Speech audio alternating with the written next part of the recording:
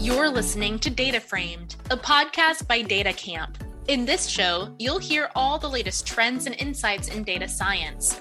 Whether you're just getting started in your data career or you're a data leader looking to scale data-driven decisions in your organization, join us for in-depth discussions with data and analytics leaders at the forefront of the data revolution. Let's dive right in. Hello everyone, this is Adel, data science educator and evangelist at DataCamp.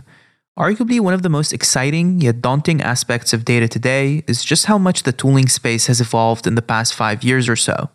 Almost every year now, we see the rise of new categories of tools, breakthroughs in value creation with data, new emerging tools and techniques, and much more. A lot of these new tools sit within a relatively well-defined architecture, one that is often called the modern data stack. Yet, a lot of the time, the modern data stack tends to be an illusory term, and data leaders approaching value creation with the modern data stack need to also think about beyond just tooling, but align their data work with business value. And there's no better person to deep dive on these topics with than Yali Sassoon. Yali is the co-founder and chief strategy officer at Snowplow Analytics.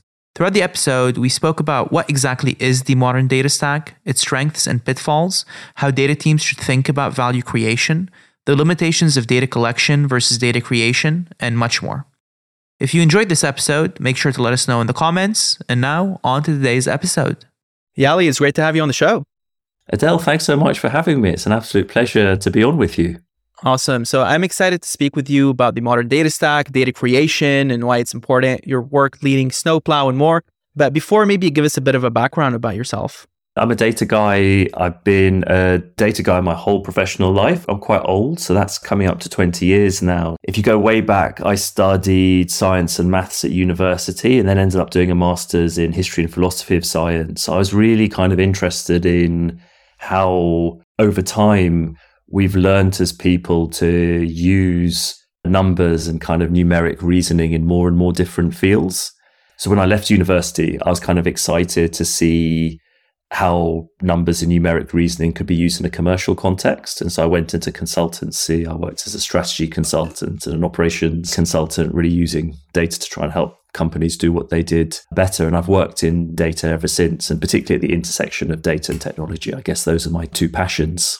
That's really great. I'm very excited to expand upon these passions. And something that you definitely have a name for is, one, leading Snowplow, but also really focusing on the modern data stack and your writing and the way you approach data. As someone who's been in this space for more than 5 years, talking about myself here, I think in a lot of ways, one of the more illusory or confusing terms that I've seen in the data space is the modern data stack, because in certain ways, it's referred to as a category of tools, as an architecture in itself, and even sometimes as an approach to building data platforms. Well, definitely we have a lot to talk about the modern data stack. I'd love to first start off by really dispelling any confusion around this term and get your definition for what the modern data stack is. I'll try and define it as clearly as possible. You sort of called out three aspects, and I think all of them are sort of wrapped up in that idea of the modern data stack. So first up, sort of a disclaimer, I don't think it's a very well-named term. I don't like the phrase modern data stack, but it is what it is, and it's widely used, so let's go with it. At the heart of the modern data stack is the idea of a cloud data warehouse or lakehouse. So this architecture, when people are talking about it, and I do think of it first and foremost as an architecture, is an architecture with a cloud data warehouse or lakehouse at its core, and then specialized technologies for ingesting data on the left into the cloud data warehouse and transforming, visualizing, and activating that data on the right, and then potentially layering across the entire stack other specialized tools to support things like governance and data quality and data accessibility.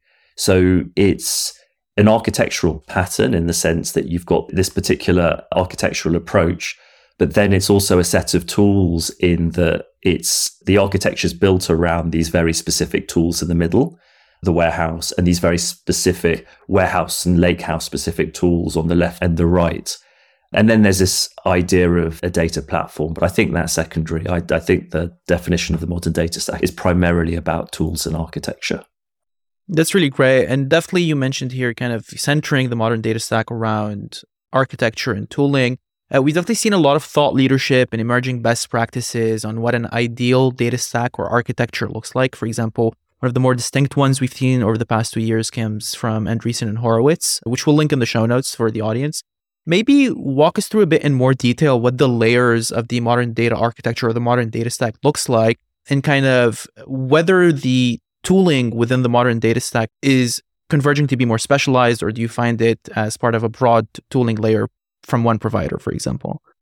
So in terms of the different parts of the modern data stack architecture, it makes sense, I think, to start with the warehouse. And I'll use warehouse and lakehouse interchangeably because it's frustrating to say one or the other, and the two are really converging. You've got the warehouse in the center, and the warehouse is where the data lives. So it performs this storage function, but it's also where all the computation happens. You're bringing the computation to the data. And these warehouses and lakehouses, your Snowflakes, your Databrickses, your BigQueries, your Redshifts, these technologies provide organizations with the ability to store and compute on data at unprecedented scale in ways that is much, much more economic than was possible beforehand. You've got them and that sort of specialized set of vendors at the center of the modern data stack. And then on the left, everybody always draws these diagrams in pretty much the same way with the data flowing left to right. On the left, you've got your different sources of data and specialized tools for bringing that data into the data warehouse. And it's pretty common for those diagrams to distinguish between tools like Fivetran, Airbyte, Matillion that extract data that an organization has and the different tools and applications that are in the business and the different third-party SaaS applications, things like your Salesforce and your Zendesk, and then the different databases that might be dotted around your organization, Postgres over here and Mongo over there, and replicate that data into the data warehouse on the one hand, and then other vendors and providers to pull in what in these diagrams is typically labeled as events. Your web data, your mobile data, real-time data that's generated as you engage with your customers. And that's normally the part of the stack that Snowplow, the company I co-founded, is drawn on. It's often where you see other companies like Segment and RudderStack drawn as alternative sources for that sort of data. Then within the data warehouse provides this computation. There's typically work to be done to transform the data that comes in into different derived data sets that can be used by the different teams. And there, I think the two vendors that probably get most attention are dbt and potentially Matillion. And then on the right, you've got your different BI tools for visualizing and consuming that data, your Lookers and so on. You've got your different reverse ETL vendors that will take the data out of the cloud data warehouses and push it back into your different SaaS applications or different production systems to actually activate. So if you've built, for example, an audience segment of people you think have a high propensity to buy, you can push that into Meta or Google and go and target those users in those segments. And there you've got your Census, your high touch, reverse ETL vendors. And then across the bottom, you've got organizations that will help with things like data quality or data catalog. So I think they're things like Amundsen on the data cataloging side, or Monte Carlo or Great Expectations on the data quality side. So I've given a rough idea of the different boxes and some of the vendors that you'll typically see there. But those are broadly the core different components of the modern data stack. But what we've seen over the last few years is more and more vendors and more boxes appear as this kind of ecosystem has exploded around the cloud data warehouse to help organizations execute more and more use cases on that architecture. And do you think, in some sense, the ecosystem of tooling here, because I do remember like a few years ago, for example, the debate oftentimes would be around all-in-one platform versus best-in-breed, for example. Do you think that we have converged on a best-in-breed model, given the really large amount of new categories of data tools and larger amounts of vendors within these categories? I don't think it's as simple as that. I think best-of-breed and the idea of having vendors focused on very specific horizontal slices of the stack has become easier and easier as the modern data stack has evolved, as this ecosystem has developed. But I think organizations should take a sort of a pragmatic approach. So there are certain things that an organization will want to do, and they can be done by someone in the line of business with a SaaS tool that's focused on that line of business. And that SaaS tool will do the data collection, the processing, provide all the UI and workflow, and then the data activation as a loop. What the modern data stack provides, and where companies are sort of building their own data platforms, is the opportunity to execute on use cases and build data applications that span across the lines of business or across these different data sources. So when you want to build a customer 360, for example, you want to start identifying customers who, like I said, had a high propensity to buy or maybe a high propensity to churn, or maybe you're looking to build a personalization system to deliver more relevant experiences to your users. When you're starting to do that, you really want to start drawing data on a much broader set of data, and you want to start computing on that data in much more intensive ways. And you potentially want to start doing that in something like the modern data stack starts to look really attractive, because there you have this rich tool set for doing that computation. So where the computation gets more complicated, more intensive, maybe you're doing AI or advanced analytics, or when you're trying to do things that are more bespoke. So your end-to-end SaaS vendors are very focused on core sets of use cases and key companies in them. So if you think about web analytics, if you're a retailer, you're pretty well served by the different web and digital analytics systems that are out there. If you're a two-sided marketplace or a subscription business, you've got a model that doesn't necessarily fit, then using this sort of architecture to deliver your basic reporting might make a lot more sense, because actually you've got to do a huge amount of work to reconfigure those tools that have been built for one sort of company for another. So this kind of architecture gives you a lot of flexibility for more intensive and more flexible data processing. Okay, that's really great insight. And, I really appreciate here how you expanded on the debate with kind of what are the definitions maybe of the tools within the modern data stack. It seems to me that what constitutes a tool within the modern data stack has to do a lot with its ability to scale and really handle all of the high complexity computations. Would you say that is a defining characteristic of the tool set within the modern data stack?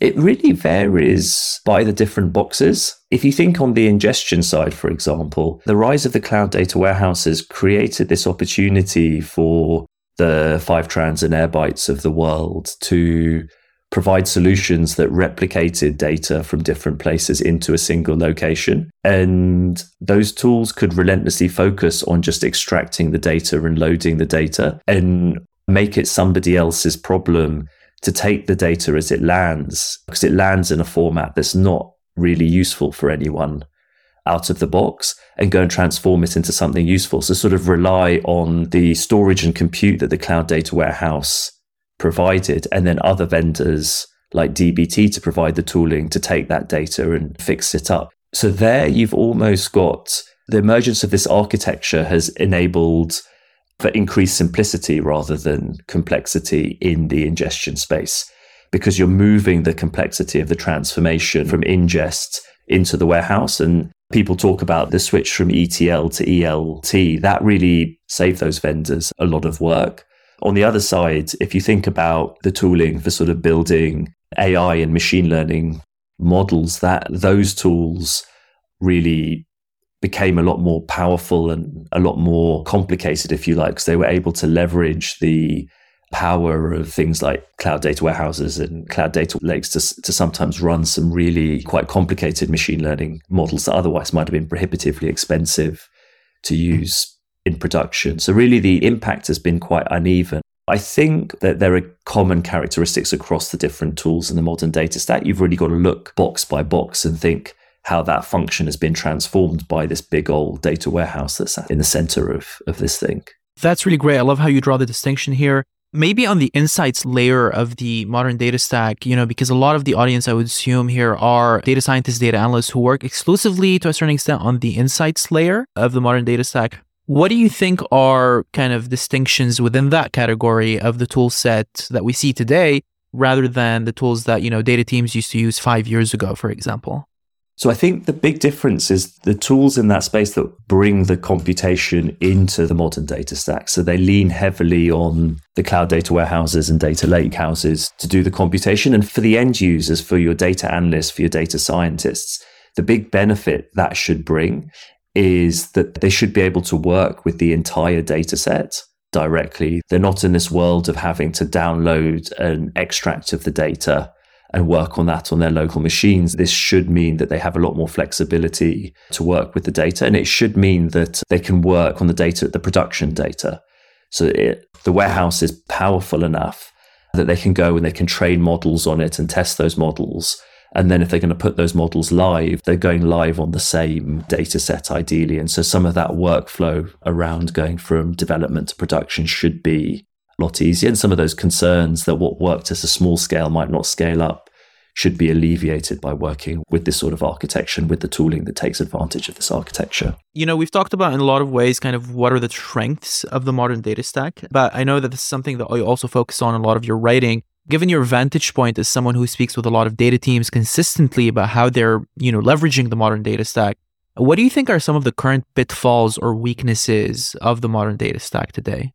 So I think the biggest pitfall, and I don't think it's specific to the modern data stack, but it's definitely worse for the modern data stack than potentially other architectures that the data teams might potentially be adopting, is I see data teams over-focus on tools and architecture at the expense of focusing on the lines of business that the data platform needs to serve and delivering like real business value to those lines of business. Actually, that last mile piece of making sure that the data has both made a difference, that the business really understands the difference that it's made. So because of the modern data stack is sort of use case agnostic, it's like, hey, look, this is a big architecture, and this is going to work for all your use cases. And that's already not, necessarily true. Every use case is different, and we should always be open to optimizing the technology for the use case rather than hacking the use case to work with the technologies and the architecture that we want to adopt. But I do see data teams over-focusing on the tools and technology. And then there's this kind of playbook where you go and you buy your cloud data warehouse, you go and you buy your ingestion tools, and you go and you bring in all your data. You go through the business, you almost create an inventory of all the different data in the business, and you bring it in, and then you put a BI tool on the top, and maybe put a reverse ETL tool in there, maybe you buy some machine learning tool, and you're like, oh, okay, great, now I've got a nice stack. But actually at that point, you've spent a lot of money, you haven't really delivered any value. You really need to go and use that. And the possibilities to use that, given you've got all the organization's data in there, are kind of limitless. But that sometimes creates an analysis paralysis, or sometimes data teams will spend the time using that to create data sets and then democratize them, publish them, and hope that people come and do useful things with them. But they might, more often than I'd like, and I think we in data would like to admit, they stop short before the data's actually made a difference. And that is a problem.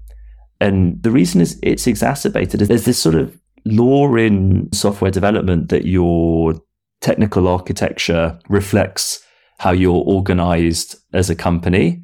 With the modern data stack, I think there's almost the inverse happening, where data teams will organize around the modern data stack. And I've seen organizations where you have teams that are dedicated to bringing data into the data warehouse and separate teams dedicated to using that data to drive value. And that is a terrible way of organizing, because you've totally separated, you've totally decoupled the people who are responsible for bringing the data with the people who are responsible for using the data. And those are two sides of the same coin. There shouldn't be anybody bringing any data in without any idea about how that data is being used.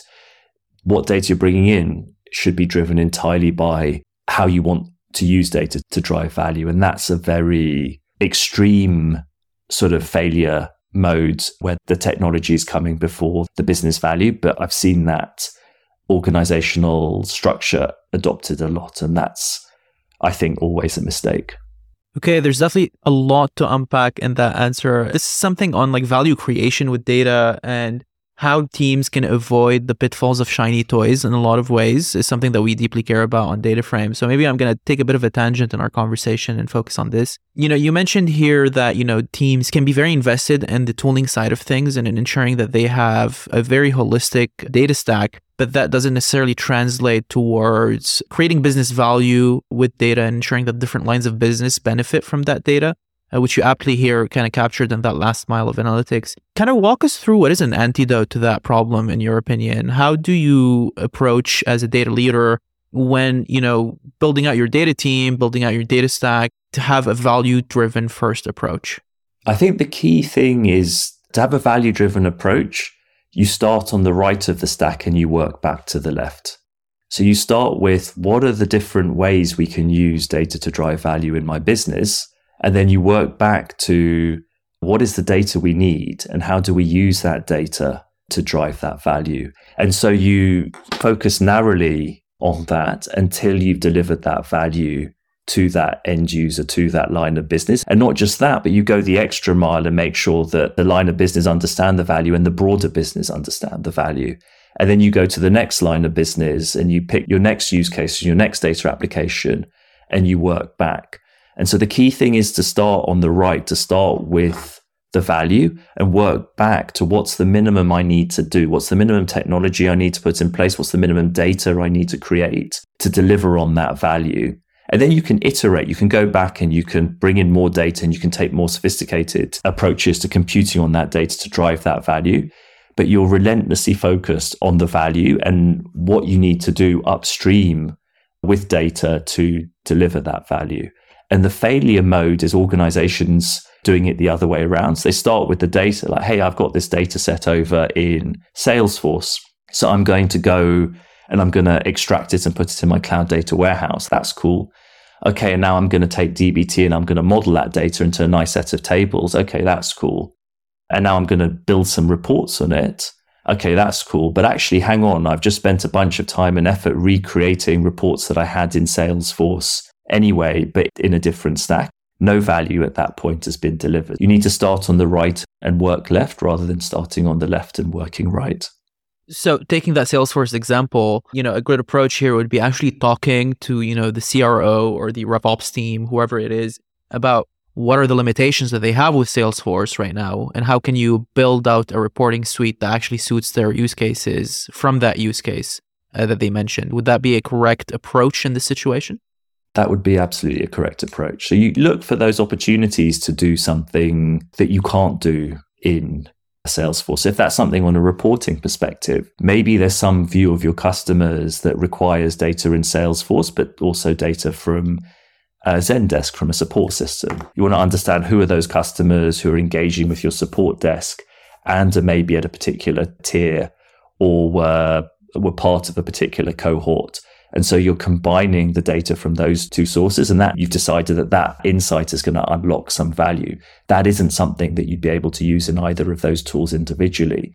And then the strength of the modern data stack is you can bring that data in, you can combine it, you can deliver that report, you can work with whoever wants to understand that particular subsegment. Maybe you can go and activate that subsegment and run effective marketing campaigns to go and drive value from it. And that's the right way of doing it. You mentioned here also previously in one of your answers on the pitfalls of value creation with data is that data teams will organize around the technical architecture. That's necessarily not the best way to approach how to build a data team. What do you think is the optimal way then to organize a data team, and around which principles necessarily would you tie it to? So you want to organize a data team around value creation. And so I think the most promising approach is to treat data as a product and bring sort of product management techniques into how you think about managing and socializing data. So you have data product managers who are responsible for understanding the needs of the different people in the business that want data and how they want to use that data to drive value. And then the data product managers is responsible for delivering those data products into the hands of those people to go and help them execute on that value. And they're leading cross-functional teams in the same way as a product manager in software development will lead, a cross-functional team that will include everybody required to deliver some value to an end customer. Your front-end engineers, your back-end engineers, maybe a data person, a designer, and so on.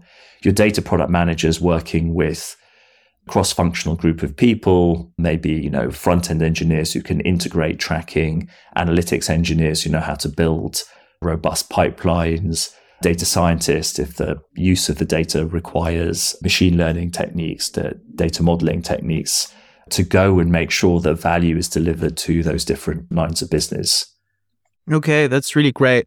And I think this also marks a great segue to discuss, one of the areas of the modern data stack that you're very invested in, given your position at Snowplow, which is really early in the flow where organizations collect and extract data. I've seen you speak and write about this before, but walk us through maybe in more detail how you think organizations should be thinking about data collection and maybe outline the main limitations of the current way data teams approach data collection. So this sort of follows pretty directly from the discussion we've just been having, but it really crystallizes when you look at how organizations think about the left side of the modern data stack, so sort of ingesting their data. So I think there's a common failure mode where organizations start with, what's the data we have?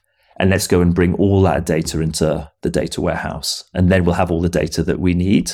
And we can go figure out how to use that data to drive value. So they're starting on the left and they're working right. And they're creating that inventory of data and they're bringing that all in. And when they're doing that, they're making this assumption that the data that the organization has is all the data that the organization can expect to have. And the best thing that they can do is get it all in. And once they're in, that's it. All the data's there and they can go and shift their focus right to actually taking that data and doing stuff with it. So probably won't surprise you to hear, I think they need to start on the right with the value. So they start with the team. Maybe they've got a team that they're at a media company and they want to personalize more of the experience and use personalization to drive up engagement of people with content. And so what that team should be thinking about, well, if we want to build a personalization engine, what's the best data that we could use to feed that with? What are the features we want to use to drive our engine? And rather than start with what data an organization has, the data scientist, data product should be figuring out, what data do they want?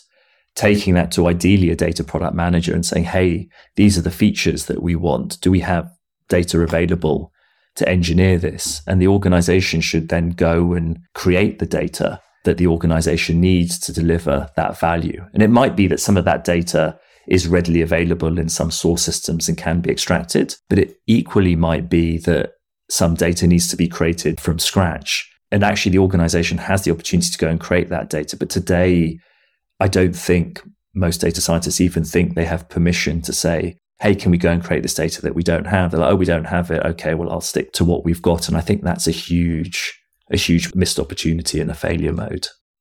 Yeah, and I really want to deep dive into that of what data creation or what successful data creation looks like.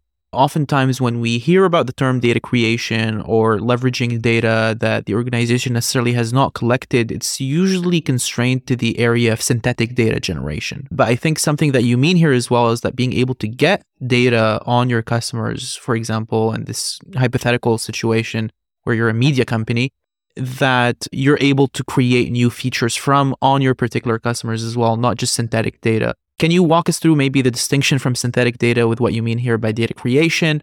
And secondly, walk us through maybe an example of what successful data creation looks like. Great question. And I definitely don't mean synthetic data over here. So let's go into this in a bit of depth. When we build reports or when we build models, because we want to understand the behavior of a person, we want to predict the behavior of a person or a machine, and we want to influence the behavior of a person or machine. So we might want to influence a person to engage more in our product or to buy new products. We might want to make a prediction about a machine, maybe to do some proactive maintenance. So we're in this world of wanting to use data to better understand things, people or systems, and make predictions about them. And so the data that we need to create is nearly always about those people or machines. And so we tend to call this behavioral data. It's a term that's reasonably well used, but I think we define behavioral data pretty widely to mean data that describes what people or machines are doing second by second and minute by minute, and the context in which that behavior is taking place. I'd call all of that behavioral data. And that's really valuable data because it's very, very explanatory. You can see, if it's data about a person, you can see the decisions that that individual has made and the context that they've made those decisions and how they've gone about making those decisions. So that's very valuable data if you want to understand what decisions they're likely to make or influence those decisions, understand how context and environment impact the way they make decisions. And it's the same for machines. Sometimes machines are making decisions, but sometimes you're just trying to understand what drives the behavior of those machines. And we have the opportunity to create data that describes those people or describes those machines. So with Snowplow, we've built a platform to do just that. So the idea is that there are SDKs that you'd integrate that into your different applications where either your customers or your employees, whoever the people you are that you're engaging with, you'd integrate the SDKs in the applications that engagement is happening. And those SDKs would create data as that behavior is happening in real time. So we provide open source software to do that, but there are lots of other solutions out there. Fundamentally, there's behavior that's going on from people or machines.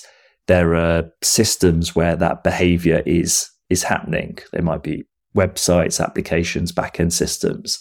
And there's the opportunity to update those applications with things like SDKs to make it easy to create the data as those things are happening that describes that behavior and emit that data as events. And so we can create that data in real time. We can optimize exactly what data we're creating, what fields we're creating, how we're structuring that data to make our lives as easy as possible to take that data and then go and execute that use case, to go and create that value that we want downstream. So if we're creating our personalization engine and we decide that it's really important to understand the amount of time that people have spent engaging with different content items, because it's something we've seen across our user base and customer base, is time spent is very predictive of a whole raft of things. Then you make sure you're tracking the events so that you can derive how long somebody spent. You track when someone loads an article, maybe track a heartbeat. So as long as they're engaging with that article, you're keeping tabs. And as soon as they background that web page, you note that, and you note that they're no longer engaging with the article, and they come back and you start tracking that again. You're emitting that data in a way that makes it very easy to take that data and aggregate that data and say, hey, this person engaged with this item of content for 13 seconds and this item of content for 2 minutes and 15 seconds. And then you can go and feed that into your model and make your prediction as your example. So you're driven by the feature that you want to create to make your prediction, and you're creating the data in a way that makes it as easy as possible to engineer that feature. That's really great. The first thing that pops to my mind here when you're talking about this behavioral data would be something like a customer churn model, right? Oftentimes, organizations build customer churn models by just understanding, okay, what is the package? What is the lifetime value? Or like the different products that a customer has bought from us. And they use these as like features that are likely predictors of someone to churn. But what if you're also able to go much deeper than that and see how someone exactly is using your application in comparison versus the rest of the user audience, what time of day they're looking at certain things, how deeply engaged they are. Would you think that that's kind of an illustrative example of how behavioral data can elevate the performance of a predictive model here? That is an excellent example. So to take your example of a churn model, when you're coming up with the first version of the model, you might have some hypotheses, like if the person's been around my account page, there might be a set of bad signs that mean they're likely to churn. There might be a set of behaviors that mean they're really engaged. They're likely to stay engaged. And you build your first version of the model, and hopefully that's reasonably simple. You've got a small set of really predictive features. And then over time, you might add more and more features. Like, well, I wonder if this is going to make the prediction more accurate. I wonder if this is going to make the prediction more accurate. And one of the benefits of data creation is you can go back and you can keep adding more and more data to engineer more and more features to make your model better and better. And at each point, you can test your new model versus your old model. You can say, hey, look, we've gone and we've had to create all this extra data that has this extra cost implication. There's more computation that's required, and our model's this much more effective. What's the return on that investment? Is it worth investing more and trying to drive better improvement in the performance of the model, or have we now plateaued and we should put our effort somewhere else? So this data creation means that as a data scientist, you can evolve your approach and you can keep going deeper and deeper if that makes sense for you and the business, and build better and better models by creating better and better data sets and richer feature sets to feed the models. That's awesome. And, one kind of truism in data science, a lot of ways, is that, data cleaning is 80% of the data scientist's workflow or the data team's workflow. What are kind of, data quality considerations or nuances that are applied to data creation or when creating data rather than collecting data? Is there any difference in the data quality kind of checklist a data team needs to have? Is there benefits for data quality given that you're creating this data in-house that you don't get to have maybe from collecting data? Walk us through maybe just the data quality nuances of data collection versus data creation. Yeah, so when you're creating the data, you at a huge advantage when it comes to data quality versus data extraction.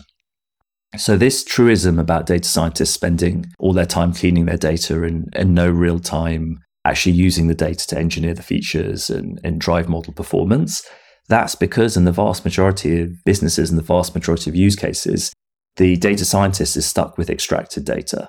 So fundamentally, their starting point is data that hasn't been deliberately created for machine learning. And so there is no assurance around the accuracy or the completeness of that data. The data scientist has got to go and figure out, can I trust this stuff? Do I believe it? Does it look accurate? Does it look complete? Then the structure of that data has been optimized for whatever application that data came out of. It's not been optimized to feed the model. So the poor data scientist has got to go off and transform data that was created for one purpose and try and transform it into something that's suitable for another. And so there's a huge amount of work that's required there. And then if the model's successful, you need to scale that to run in production, and that's another load of work. And data quality has become rightly this very, very big issue. And it's become this big issue over the last few years, really because organizations are trying to use data in more and more sophisticated ways. And AI has been the primary driver of that. And the more sophisticated your use of data, the higher the quality bar has to be. So to go back to digital analytics and a web analytics example, if you're using your web data to tell you how many visitors you have every day, it really doesn't matter all that much if 5 or 10% of your data is rubbish, because you can still see the trend over time and you can still use that data to understand the impact of marketing campaigns in driving traffic levels up, or if there's a dip in traffic, this sort of inaccuracy isn't going to matter. But if you want to start using that same data to personalize an experience, a few lines of missing data can lead to you making a completely bogus prediction or completely misunderstand who this user is and what they're interested in. So the more sophisticated approaches to data require higher levels of data quality. But the data that the data scientist is stuck with is extracted data. It's data that doesn't have that. And so you have this plethora of really wonderful solutions in the data quality space. There's lots of really smart people working on data quality. You know, the folks at Great Expectations, the folks at Monte Carlo and so on. But they're fundamentally building tooling to help build assurance that if you've got good data in, you're not introducing extra data quality issues at each stage of the data processing. So they're building assurance in your data pipelines and the integrity of the data pipeline process and the integrity of the data at each stage in that process. Unfortunately, the vast majority of data quality issues happen at source. So in digital data, the biggest challenges are an application developer's made some change to a website, some benign change without thinking about data, and that's accidentally broken the tracking or changed the tracking, and you can't fix that after the fact. That's a problem at source, and lots of data quality issues stem from source. If you're thinking about Salesforce data, as people not entering the right data in the field or people not bothering to fill in the right forms. And none of these data quality issues can be addressed after the fact. If you're creating the data, you can make sure that you're creating it systematically. You're building those checks into the data at the point of creation. You're writing those unit tests that are simulating your customers if you're creating data about them, or your machines making decisions or performing different actions and making sure that the data reflects that exactly. So you're catching those issues right at the beginning. And so you're designing the data fit for purpose right from the beginning. And so you don't have some of those data quality challenges, and you don't have those data transformation challenges as well, because you're landing the data in a format that's much, much easier to pick up and use. That's great nuance. And I love how you still contextualize a lot of the data quality issues data teams face with it being at the source data. So even if you do have something like a Monte Carlo or Great Expectations, the adage of garbage in, garbage out will remain the same if data is garbage at the source level. That's exactly right. So given that you've seen a lot of teams, work with creating data effectively, or have seen a lot of data teams, create data with Snowplow, what have you seen to be some of the main best practices organizations adopt when creating data effectively? And how has this impacted their data products and outputs downstream?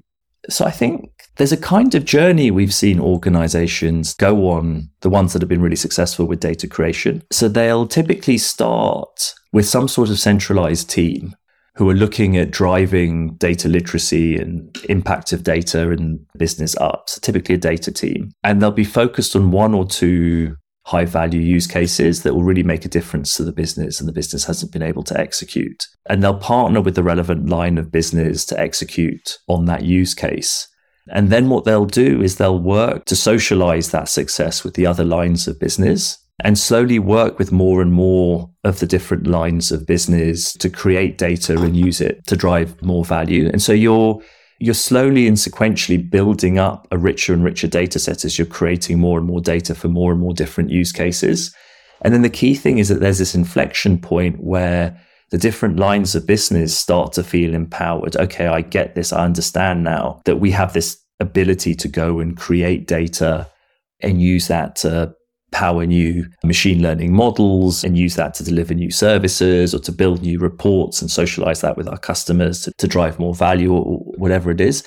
And at that point, they start taking the reins and you start seeing a much more decentralized approach to really creating and using data. And at that point, the central data team become a team of facilitators and governance experts. So they sort of support the other teams, but let them drive it. They push for standards sometimes to stop kind of data sprawl and too much data proliferation. They maybe work with the compliance team to make sure that the creation and the use of data is all compliant.